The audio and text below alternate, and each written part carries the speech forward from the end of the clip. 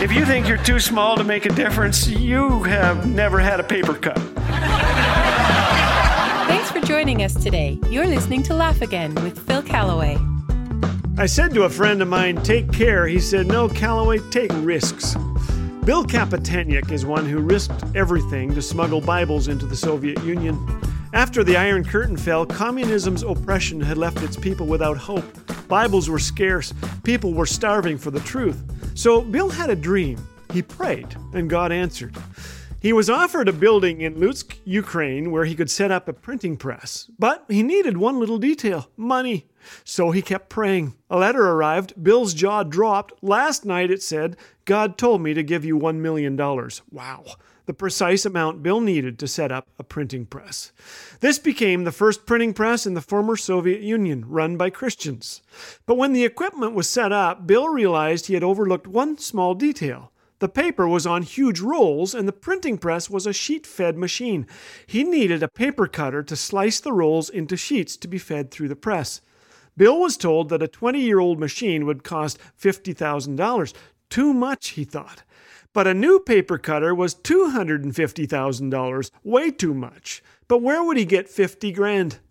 Bill called a contact in Australia, Ron Vogt, and explained the situation.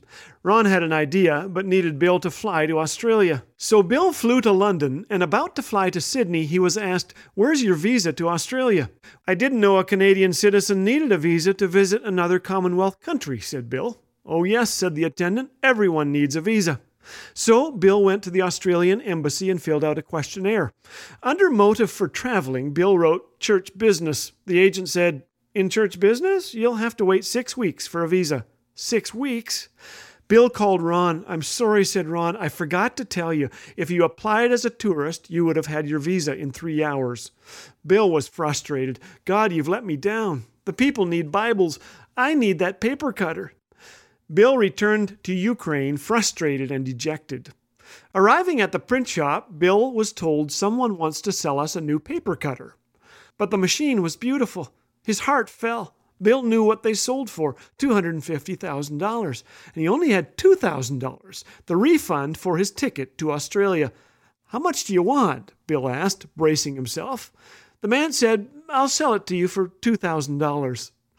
The whole time, Bill thought God had let him down. He had been twisting God's arm to get him an old paper cutter for $50,000 when God had a brand new one for $2,000. After that experience, said Bill, I resolved to never doubt God's leading or allow unbelief to dominate my life, even in times when things don't make sense.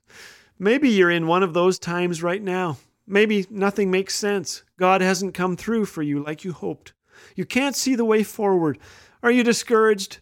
What if God is truly working to bring all this together for good? What if He has a better outcome than even you could possibly imagine?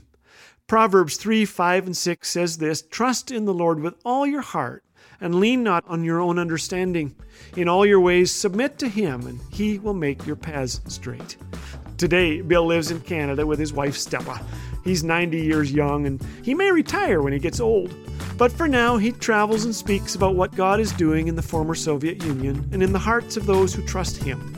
As for the printing press in Ukraine, to date, it has printed more than 14 million Bibles and other pieces of Christian literature.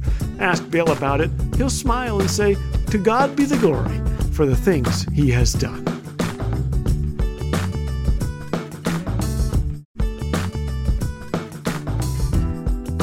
Want more laughter and insight, but short on time?